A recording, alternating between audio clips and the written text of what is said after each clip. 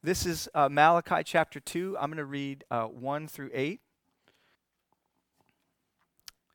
This is a sobering text, as many of the texts and passages are in Malachi.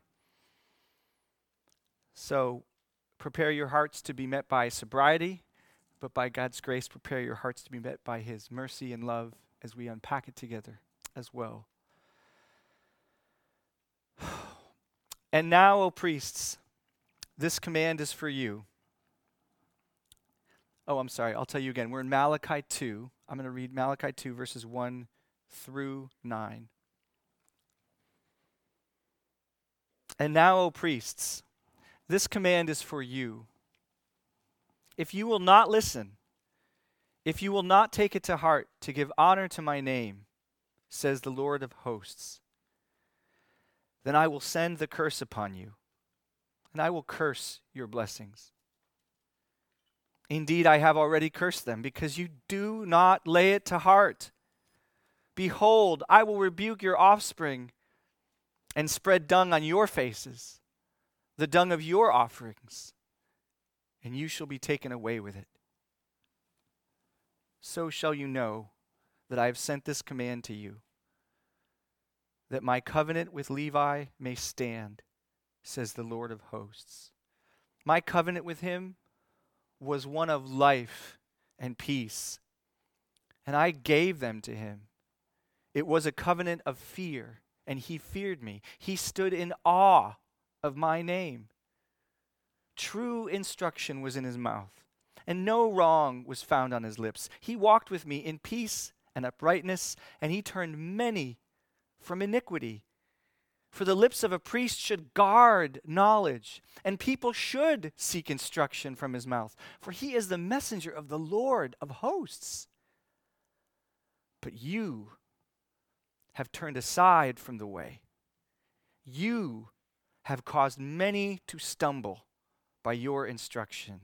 You have corrupted the covenant of Levi, says the Lord of hosts.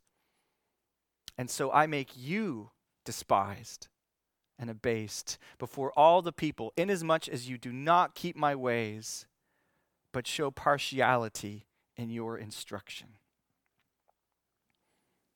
Let us pray.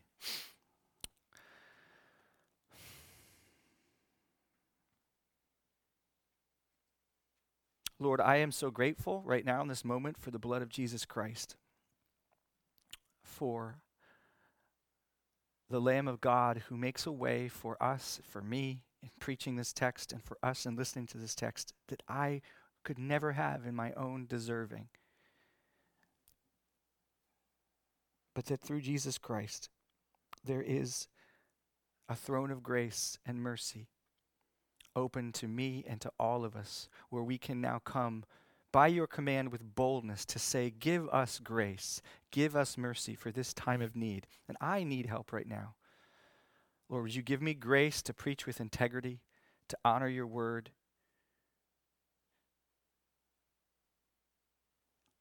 to walk and speak in humility in this moment with your people. Would you give your people grace to hear you through this message? Lord, I put my hope in Jesus Christ because I have no other hope, and we have no other hope, that you, because of him, through him, will be merciful to those of us in him for his sake and because you love us. And if there are any in this room who do not know you as their Savior and as their Lord, would you please speak to them and create life? As Deb and Chris reminded us this morning, you have power over every heart. And would you turn every heart, whether that person is now your child or right now a child of wrath, would you turn their heart to you? And we pray this in Jesus' holy name. Amen. In chapter 1, 2 weeks ago, remember last week was sort of an interruption on how do we look at Malachi in light of the new covenant. But the week before, we saw the Lord rebuke these priests for offering the least valuable sacrifices to the Lord. the worst sacrifices because they had a terrible view of God. God called this a despising of his name, a refusal to give him the honor of a father and the fear due a master. And today we read the Lord warn the priests and make another elaboration on a different aspect of their failure before him. Because this passage today highlights a vital part of the ministry of the priests in the Old Covenant that we may not be as aware of. Because the priests in the Old Covenant were charged not only to offer sacrifices on behalf of God to his people in the temple, the blood of goats and bulls, but they were also called to teach God's people. So to get a picture of this in the text, it's important for us to understand that there were 12 tribes of Israel after the 12 sons of Jacob. And of those 12, there was one tribe, the tribe of Levi, who alone were singled out to be priests. They alone were singled out among all the tribes to be the priests and serve in the temple with those sacrifices, and also to instruct Israel according to the law of God, according to the Old Covenant, the law of Moses. If you look at verse 4, God speaks of my covenant with Levi. I don't think he's talking about the whole Old Covenant of Moses. He's not talking about the New Covenant. He's talking about a specific agreement, I believe, he made with Levi. And Levi is the name of that man who's the father of all these Levites. So when God says Levi here, he's not necessarily talking about that one guy Levi, but Levi's people, his descendants. So God made this agreement with the Levitical people, the tribe of Levi, and he says, my covenant with Levi to be his priests for the rest of Israel. And the Lord speaks of a past in which the Levitical priests served with honor in their teaching. And he says this in verse 6 and 7, true instruction was in his mouth, and no wrong was found on his lips. He walked with me in peace and uprightness, and he turned many from iniquity. For the lips of the priest should guard knowledge, and people should seek instruction from his mouth. For he is the messenger of the Lord of hosts. So it's clear the ministry of the priesthood involved a crucial teaching element to guide the people according to the commandment of God, and not just sacrifices in the temple. 2 Chronicles 15:3 talks of the, quote, teaching priest in the context of the law of God. Deuteronomy 33:9 through 10, we hear Moses blessing over the tribe of Levi, and he blesses them with these words. They, the tribe of Levi, shall teach Jacob your ordinances and Israel your law. So last week we talked about trying to make connections between the Old Covenant and the New Covenant. We see a crucial one here. As we try to connect this Old Covenant nation with our New Covenant church, we see a clear link between the teaching priests and the role of the pastor, teacher, or elder given to the church in Ephesians 4:11, 1 Timothy 3, Titus 1. These are gifts given to men to be gifts given to the church to be able to shepherd the church with God's word. And every elder is called to be able to pastor and shepherd people. And in the scriptures, you see specific elders at times are called to more specifically focus on teaching and preaching. So as we look for these values that transcend covenants, that cross over covenants, we want to make these connections today to teaching elders. And what we normally call teaching elders is what you normally think of as pastor. In particular, we also, so you would think of me as a teaching pastor or teaching elder. Sometimes you'll look at a church and you'll see different, pastor of administration, pastor of counseling, pastor of youth, or you'll see teaching pastor. And all the elders or pastors should be able to teach. They should be able to handle God's word. But sometimes, and you see this in Scripture too, that teaching ministry is particularly concentrated in a specific person who's called to do that. And that's what I am right now to our church. I'm a teaching pastor. I'm not just a pastor who's able to teach. All elders are supposed to be able to teach, but I'm one who actually is called right now, by God's sovereignty right now, to do that. And when I say called, I'm not saying I saw a vision. I mean that the circumstances of life and our church have led to this place where I am right now, the only teaching pastor that you guys have currently in this season. And I pray to God that will change, that I won't be the only guy giving sermons in the future, but that there'll be more.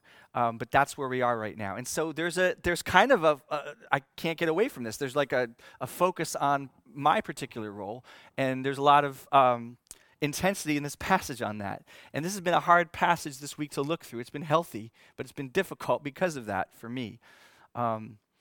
So what I want to do is I want to go through this text and draw your attention to this great theme of God's concern for these teachers. And there'll be a lot of implications for pastors, elders, for Mike too, as an interim elder, and there'll be a lot of implications for all of us, though. Because as we think about the priesthood, one of the things we have to do, moving from the old covenant to the new covenant, is recognize that we are all priests. And you see in the New Testament, we are all called to admonish one another, to exhort one another, to counsel one another, and to teach one another. You can find all those principles in Scripture. It's not just a teaching pastor's job to teach. It's all of our job as a church to teach and instruct each other. So there'll be a application for and implications for everybody, and not just me.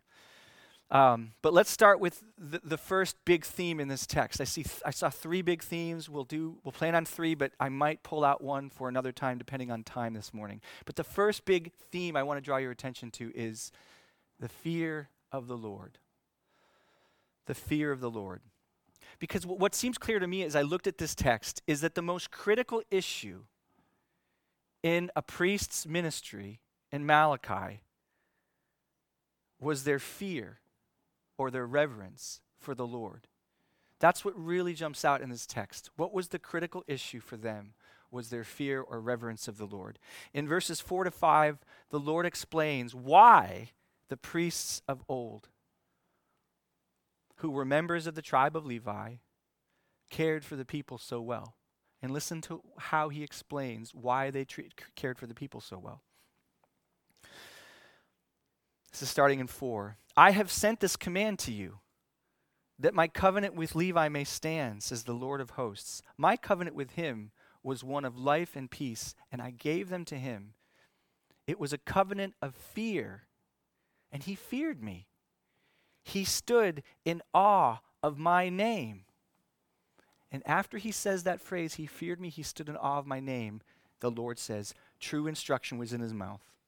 No wrong was found in his lips. He walked with me in peace. He turned many from iniquity. So I think it's not wrong to almost put an imaginary conjunction in there and say, he feared me, he stood in awe of my name, therefore, because of this, true instruction was in his mouth. No wrong was found in his lips. He walked with me in peace and uprightness. He turned many from iniquity. Fear of the Lord was the foundation. Awe of who God was the foundation for the faithfulness of the priests. And when we think of the fear of the Lord, we don't want to think of horrified terror. That's not what the Lord means by the fear of the Lord. He's talking about a reverent awe that is able to perceive God's glory in the heart and tremble at that with deep and holy reverence. Levi and his descendants feared the Lord greatly. They stood in awe of who he was, and this was central to why God set them apart to be priests. In Exodus 32, we find a dramatic and heartbreaking story from Israel's early history, which I think is directly related to this covenant of Levi. My covenant was with him, this agreement. What was the origin? What was the circumstance of this agreement? And we see this story in Exodus 32 that draws this agreement out. And it's powerful, difficult, heartbreaking, amazing. This is in Exodus 32. Moses is on the mountain. He's receiving the 10 Commandments and the law from the Lord. And while he's doing that, Israel grows impatient. And they decide to fashion their own God and call it Yahweh. They make a golden calf. They begin to bow down before it and adore it and worship it. It's hard for our Western minds to even imagine this, like to think that would do anything for everybody, isn't it? We're enlightened people. We're postmodern. we're more sophisticated for these kinds of things. Naturalistic materialism, it may reject God, but it doesn't embrace, typically, golden calves. So it's hard for us to wrap our minds around the lust, the passion, the intense desire these ancient peoples had for idols. But to them, idols were means of security and control in a world that they understood better than we do was not in their control. These were people who had to pray every day for their food very often. These were people who, if the rain didn't come this year, their children would die. These were people who didn't know if there was an army on the other side of the hills who was going to come and take their land and take their wives and eat their kids. These were people who had no life insurance or health insurance or 2 weeks each week's salary. So they knew that this universe wasn't under their control. But if they could get an all-powerful or very powerful deity, and they could make up the rules on what to do with that deity so that all those things that were not in their control could suddenly be under their control, because they made this thing, it's this kind of deity, and now they could capture it and see it, and they could offer their things that to get what they need out of it. They could control their world. They could find safety again. They could find security again, and they could be at peace. And so they lusted after these things because it meant their salvation. It meant their safety. It meant their peace. The closest analogy we might have now is the desire we have, many of us, maybe most of us often at one time or another, for money. In fact, the Bible calls greed, in Ephesians, the Lord calls greed idolatry.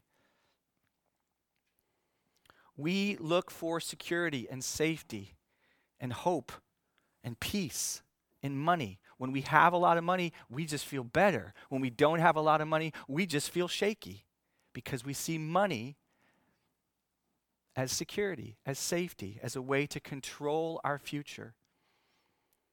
If we can just have more money, then we can have security. We're safe, we're saved.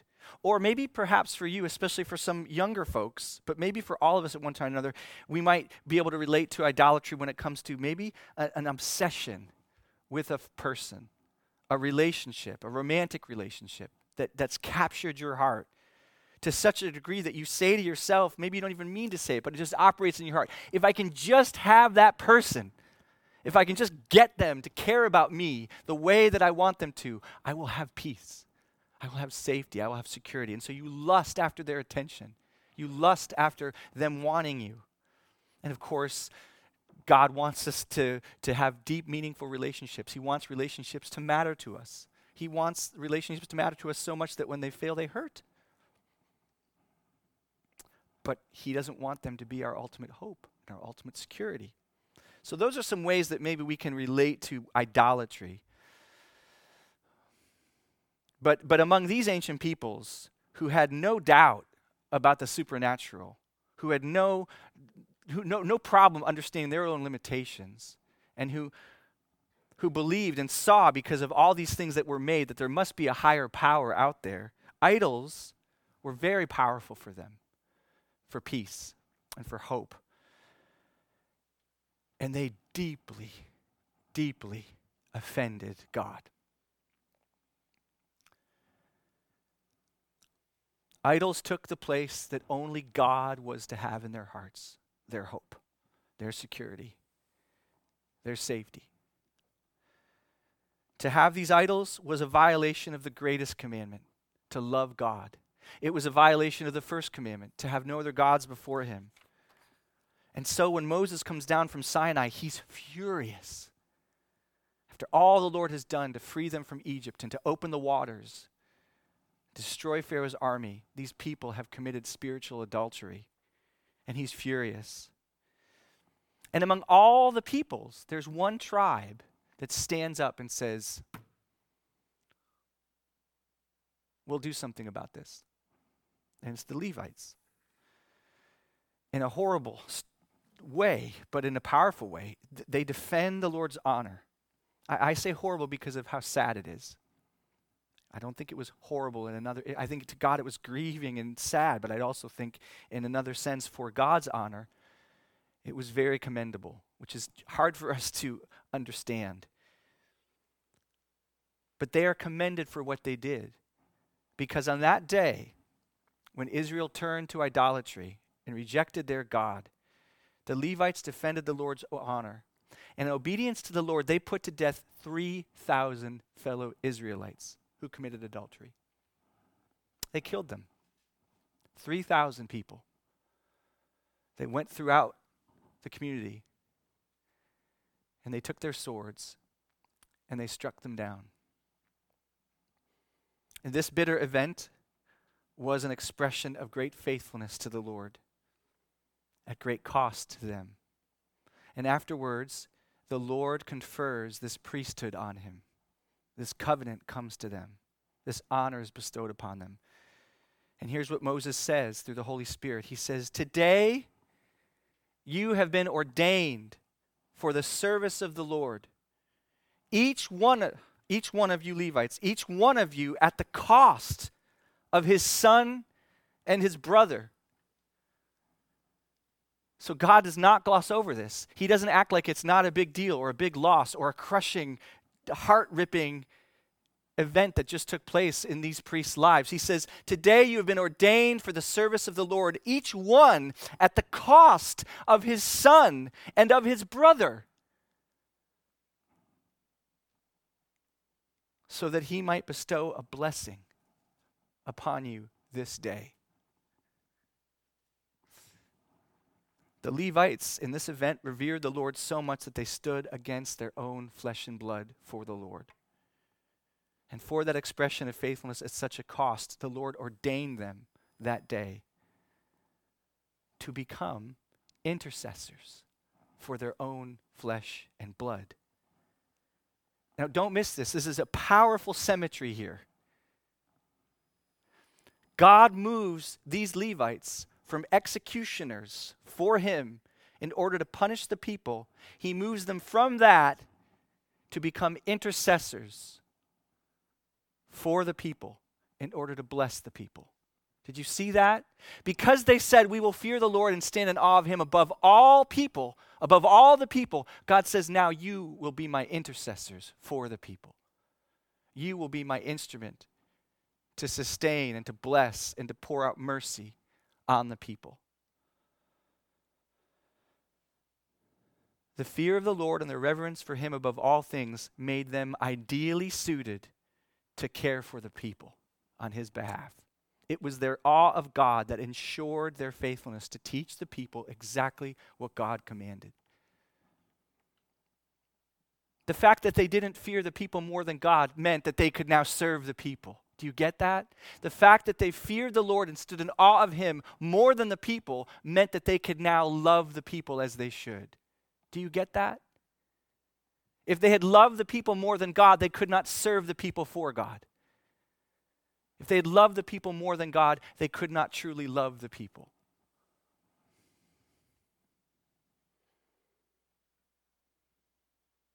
And all this is being reversed in Malachi's day. They were not teaching the people truth because they didn't fear the Lord. They didn't stand in awe of his name.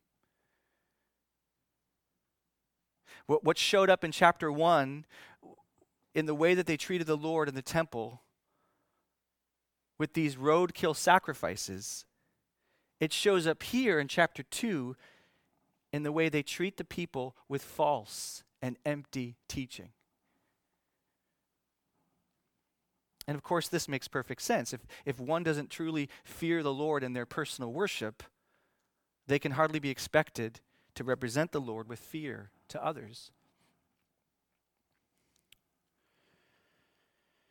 In Matthew 10, the Lord Jesus says hard words that really echo that day in Exodus. Think about that day in Exodus as you listen to the words of the Lord in Matthew 10. "Do not think that I have come to bring peace to earth. I have not come to bring peace, but a sword. For I have come to set a man against his father, and a daughter against her mother, and a daughter-in-law against her mother-in-law. And a person's enemies will be those of his own household. Whoever loves father or mother more than me is not worthy of me. And whoever loves son or daughter more than me is not worthy of me. And whoever does not take his cross and follow me is not worthy of me. Whoever finds his life will lose it. Whoever loses his life for my sake will find it.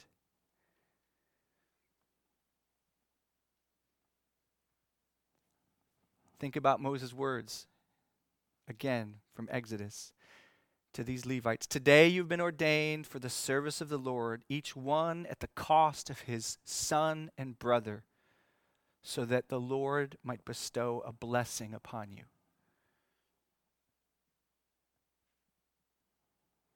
Whoever loves his father or mother more than me is not worthy of me. Whoever loves son or daughter more than me is not worthy of me.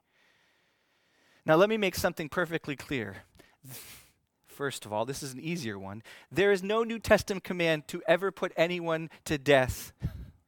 There's no New Testament command to ever put anyone to death for any reason ever again. You, church people. I'm not saying in your capacity as soldiers or your capacity as working at a prison, if there's a death penalty situation. I'm not talking about that. In your capacity as brothers and sisters, there's not going to be any call on your life to put your brothers and sisters in your church family to death physically. The only command to put anything to death we find in the New Testament is our own sin.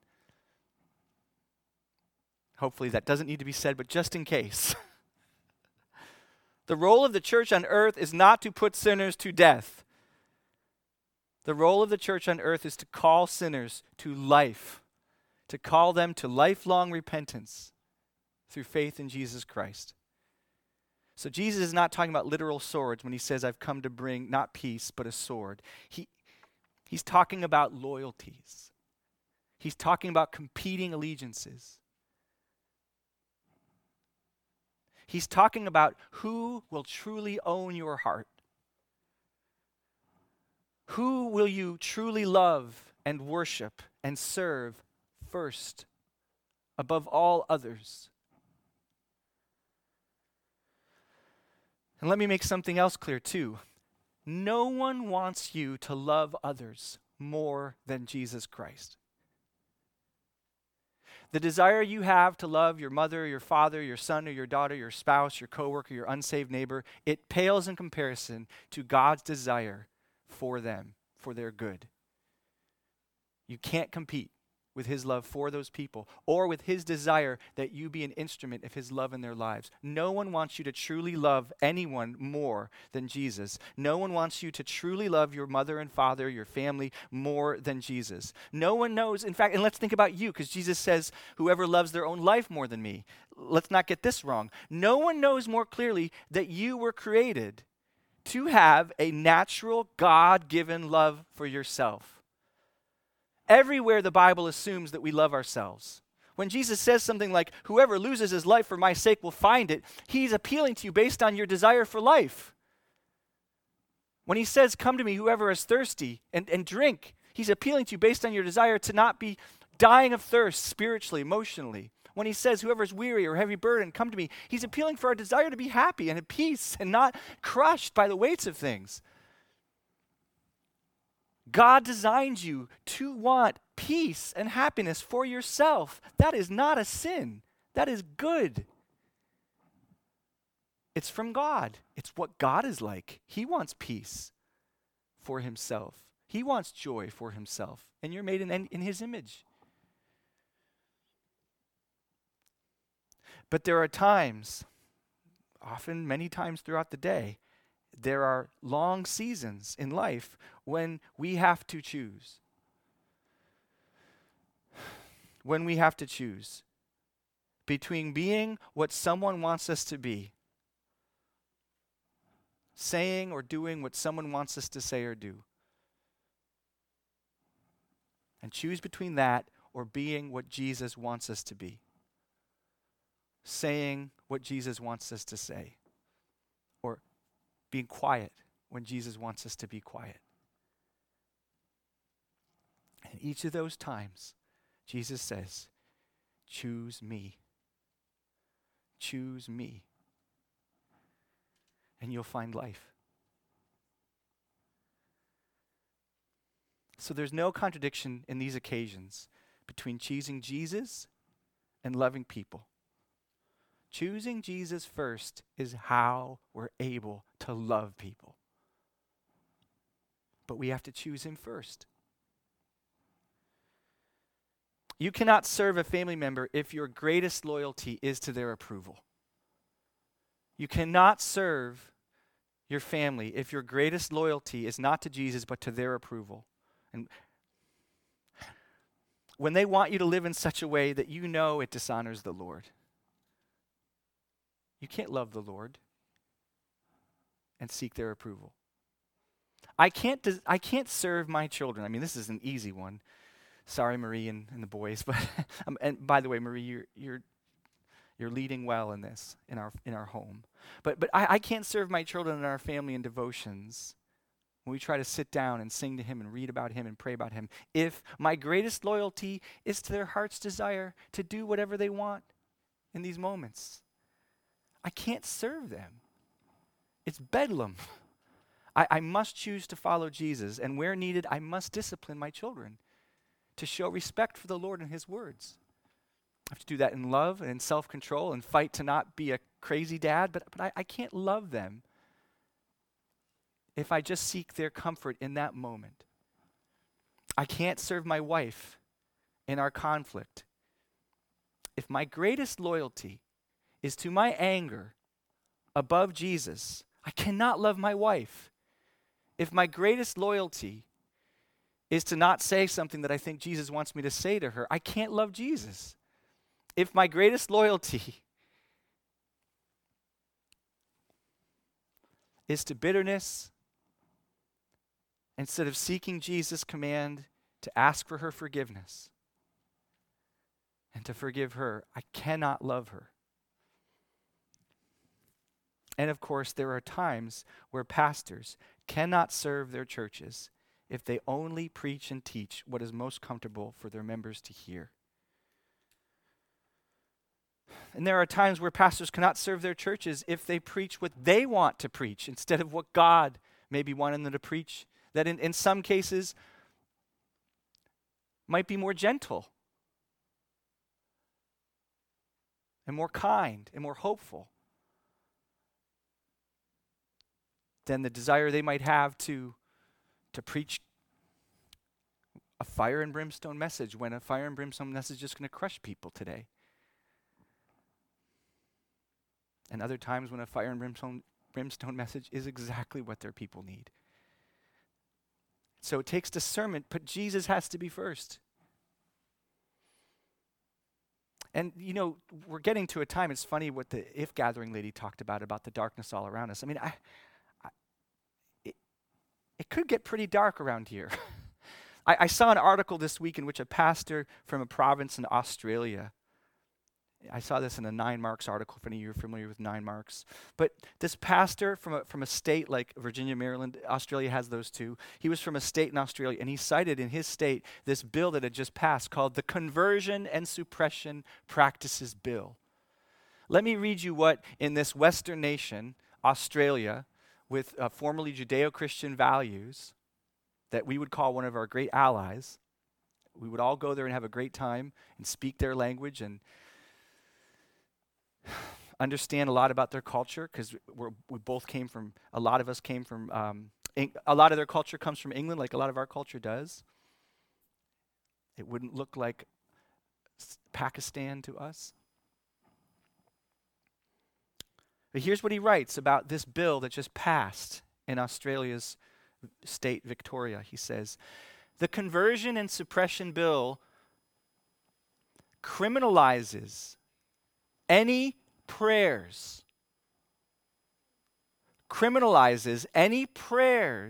or conversations in which one person aims to persuade another that pursuing sexual activity is not the best course of action. It is not only illegal to pray or speak with an individual about changing their sexual orientation or gender identity, unless, of course, this change means embracing an LGBTIQ lifestyle, then it's okay. The law also states that suppression is also illegal. Suppression is also illegal, not just prayers or conversations about conversion away from homosexual lifestyles to heterosexual lifestyles, but suppression includes prayers for celibacy and any advice that communicates sexual faithfulness to one's spouse is a matter of holiness.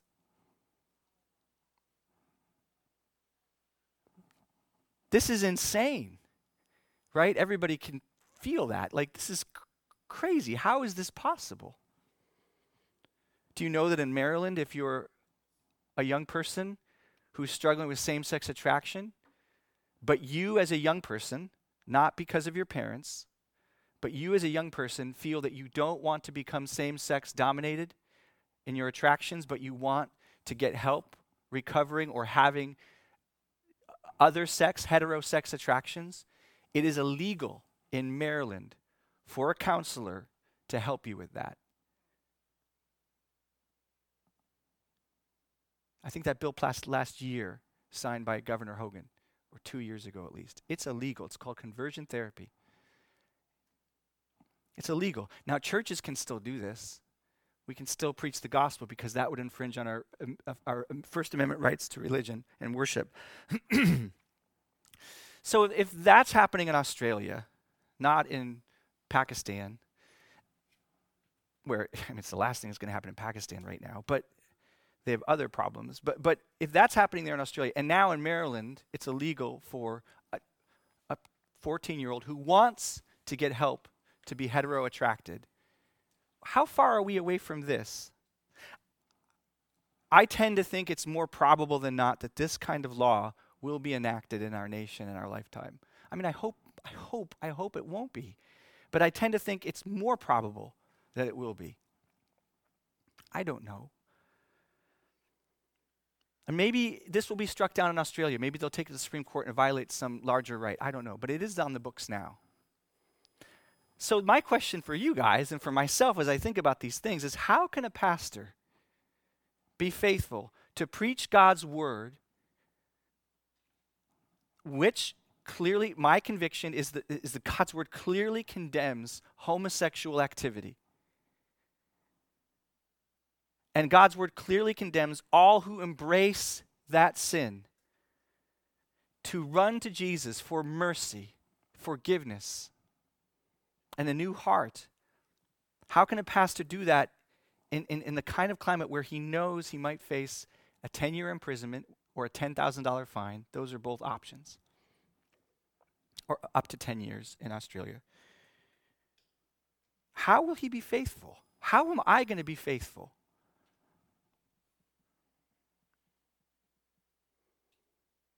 This is what must compel him in those moments.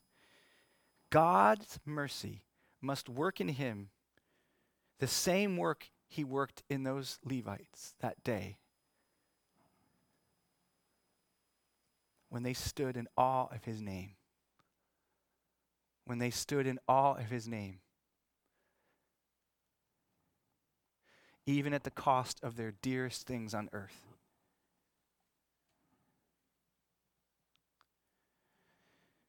And brothers and sisters, let me tell you as well, what is required of pastors in the Bible is commanded to all in the Bible. With the exception of the aptitude to teach, the teaching gift, or the teaching proficiency, which is required of pastors, all the character attributes for elders that are required of elders are commanded to all people. Jesus was speaking to all his disciples when he said in the same chapter in Matthew that I just read from, when he said that we are all called to be loyal to him no matter what the cost. These are Jesus' words to you, brothers and sisters, not just me. A disciple is not above his teacher, nor a servant above his master. It's enough for the disciple to be like his teacher and the servant like his master. If they have called the master of the house Beelzebub, if they've called the master of the house Beelzebub, how much more will they malign those of his household?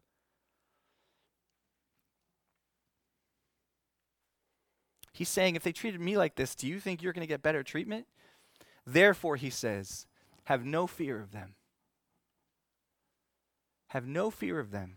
For nothing is covered that will not be revealed, or hidden that will not be known. What I tell you in the dark, say in the light. And what you hear whispered, proclaim on housetops. And do not fear those who kill the body, but cannot kill the soul. Rather, fear him who can destroy both body and soul in hell. Are not 2 sparrows sold for a penny? And not one of them will fall to the ground apart from your Father. Even the hairs on your head are all numbered. Fear not, therefore. You are of more value than many sparrows. So everyone who acknowledges me before men, I will also acknowledge before my Father who's in heaven. But whoever denies me before men, I will also deny before my Father who is in heaven. It's so interesting in this short passage, in context, Jesus says, fear and don't fear. Fear and don't fear. The holy fear of the Lord conquers every other fear. The holy fear of the Lord conquers every other fear. But the priests in Malachi's day had no fear of the Lord. They had no reverence for his name. They sought to please themselves. And in doing that, they were destroying the people. Verse 8 says, you have turned aside from the way, and you have caused many to stumble by your instruction. In Malachi's time, if the people did not want to bring their best sacrifices to God, the priests were happy to oblige. Neither did they. No need to rebuke or correct the people. If they wanted to abandon their wives and forsake their brides, the priests were fine, apparently. If they wanted to unite themselves sexually to those who did not follow the Lord and become one flesh to those who worshiped other gods and gave no regard to Yahweh, the priests would not get in their way. If the people did not want to give their tithes and offerings as the Lord had commanded, the priests had no problem, I suppose, as long as they were able to satisfy themselves.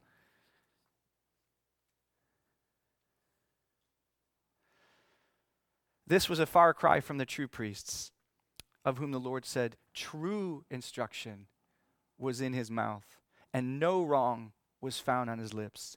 He walked with me in peace and uprightness, and he turned many from iniquity.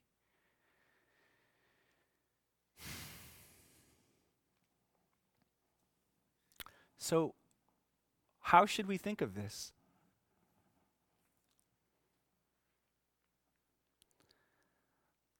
Well, we have to remember we're a new covenant people. And we have to not be ashamed when we hear these words to run to Jesus and to run to the hope that we have in the new covenant. Brothers and sisters, the holy fear of the Lord and the power to love him above all others is ours in the new covenant. It is our heritage in the new covenant. More precisely, it is our inheritance because Jesus, who loved the Lord above all things, is our inheritance. It is our inheritance because Jesus, the Spirit that he gives, is greater than our hearts. And his power and ability is greater than our weaknesses, is able to conquer our sin and give us strength that we do not have in ourselves. This is what the new covenant is for. For people who want to give up on God and turn the other way when life is very hard. Don't you understand? That is why the new covenant exists. Why this covenant that we're looking at in Malachi failed. So what we need to do with this is say, Lord, my spirit is one with your spirit. You have not left me alone against my sin, against my fear, but you have come to me. You've not left me as an orphan, but you have come to me. And now you live into me to be my strength. So please be my strength.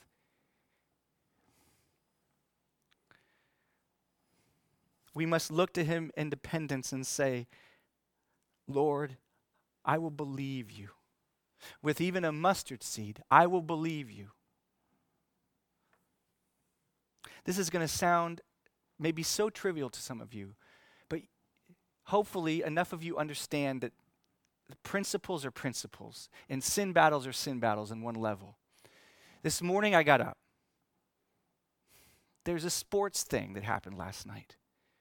I really wanted, the thing I really wanted when I woke up was to find out what happened in that sports thing. And I didn't know if God wanted me to do that. It's Sunday, I'm preaching, I've been in his word. His word has been very serious. I don't want to get in the way of what he might want to do with me and my heart as I come before you, or me and my heart and him. I just don't, but I want to know what happened. I want to run to that score. I want to get online and look at ESPN and find out and immerse my mind and my heart. Just craved it. Oh, Lord, I just want to get in that bath of sports and that score and that athletic competition and find out if my hero won and my hero lost. It just felt, I just had such a craving for it. And I thought, there's no way I'm not going to do this. Like, there's no way. I'm going to open that. I mean, it's only going to take me 5 minutes. But I don't know if I should. But there's no way. It's just such a huge desire. It's such a, and it's, I mean, I can't put myself on trial for this.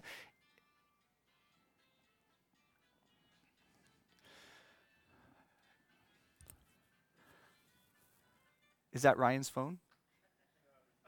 Is it Laura's? I was going to say, Ryan, we'll take that.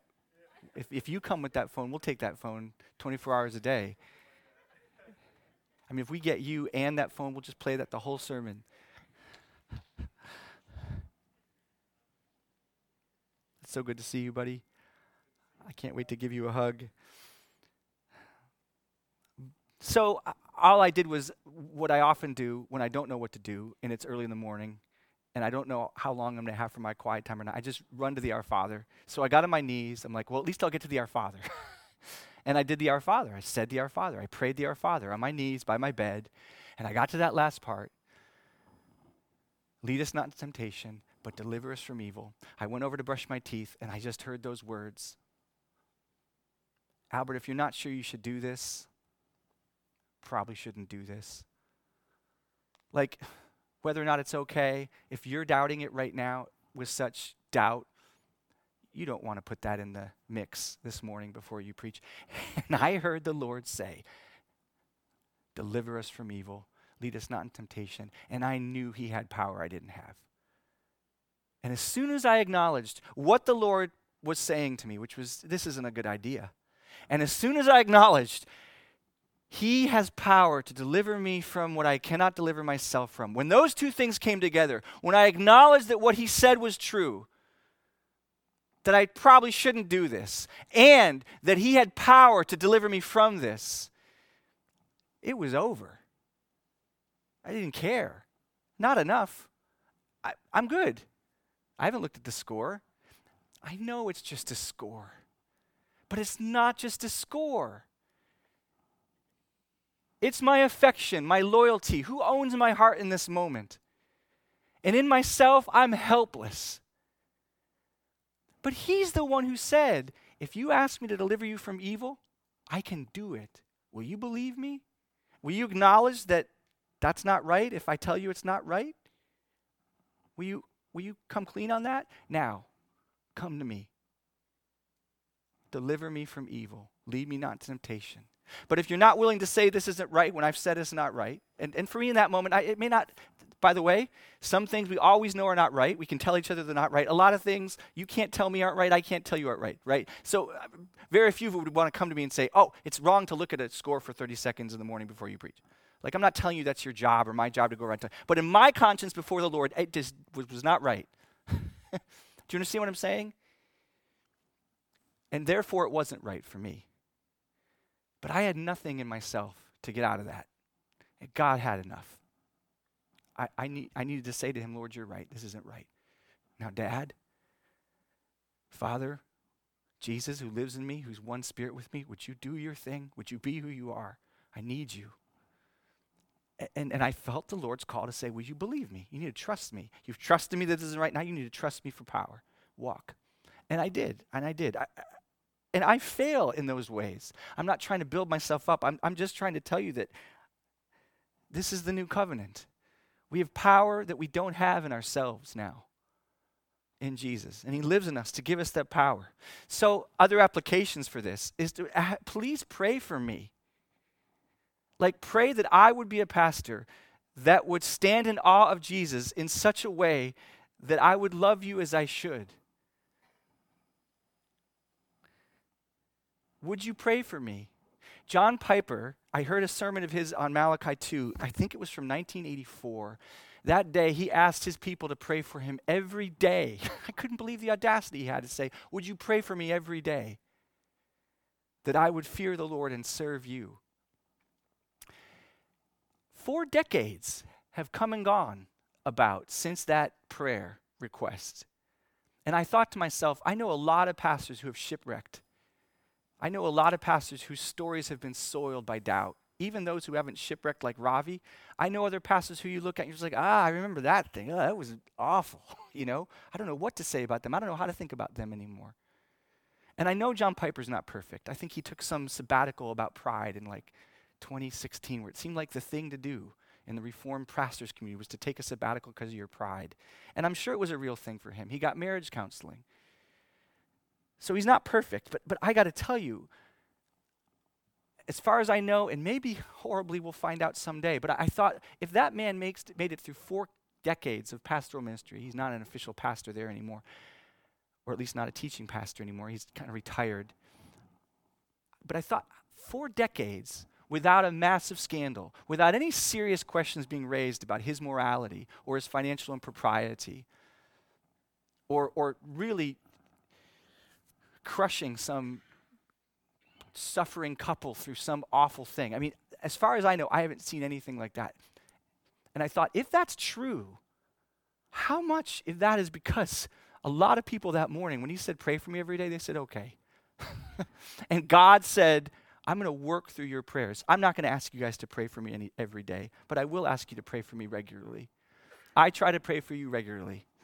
On Sunday nights when I'm preaching, I have a prayer swap with a few pastors. Kevin from Covenant Life, Kevin Rogers, and Eric Hughes from Chesapeake. I still meet with those pastors. Matt Make, I work with those pastors. I'm connected with them still. I wanted to tell you guys that as I thought about other things in this message, like accountability with Mike and what we've been talking about just in the last 24 hours. But anyway, those guys I have this little group with, and we'll shoot each other texts on Sunday night, say prayer swap. Prayer swap, because we're preaching and we're struggling and we need help. And we're back, yep, prayer swap. So Kevin wrote me last night at 10:30, prayer swap. I just said prayer swap. Absolutes. So church, prayer swap. I'm praying for you. I'm trying to pray for you regularly. Mike is trying to pray with me for you regularly. Will you pray for me regularly? Will you pray for Mike regularly? I don't want to shipwreck. I don't want to be a pastor if I'm going to defraud you. I don't want to do that for me. Did you hear what God said, what he'd do to these priests? I don't want that to happen to me. I love being a pastor. I love serving you. As far as I know, I don't have any scandalous sins. I'm not addicted to pornography. I'm not having an affair with anybody, but I'm not perfect. As I looked through this passage, I thought about areas of my life that I need to do better in. Talk to Jesse and Luke about just my control of my day, my being a better steward of my time. Those aren't little things. They're required of me. And so I need your help. I need your prayers, just like you need my prayers. Would you please pray for me? I'm scared. I'm not like chicken scared, but I tremble a lot about being a pastor. I don't want to be in this role if God doesn't want me in this role. And I want to be in this role. So please pray for me. And pray for our church to have good leaders who fear the Lord and love him, so that they will love you, who stand in awe of the Lord. Pray that Mike would stand in awe of the Lord. And he'd be able to be my friend by telling me hard things. He does that. Maybe not as much as he thinks he should. I don't know. But he does tell me hard things. Pray for him to be able to keep doing that. Pray that God would raise up other elders and shepherds in our church. We have more people coming now. It's beautiful to see, but people need discipleship. They need mentoring. So pray that and we don't need like 5 elders to have discipleship, mentoring. This is your job.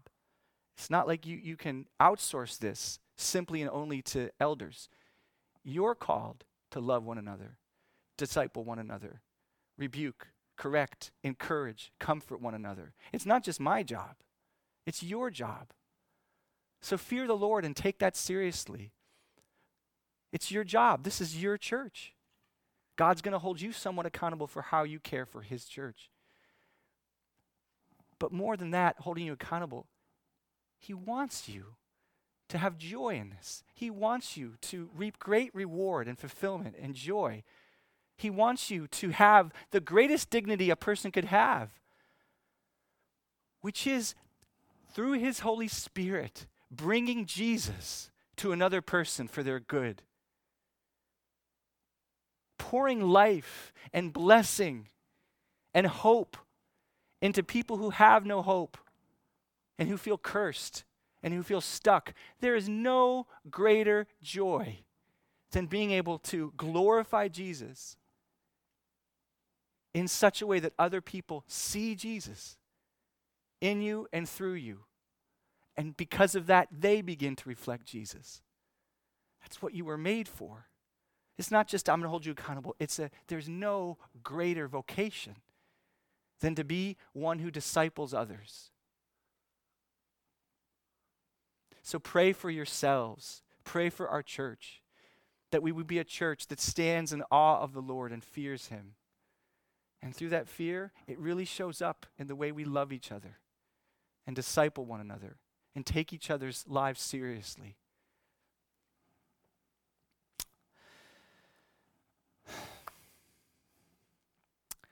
No point 2.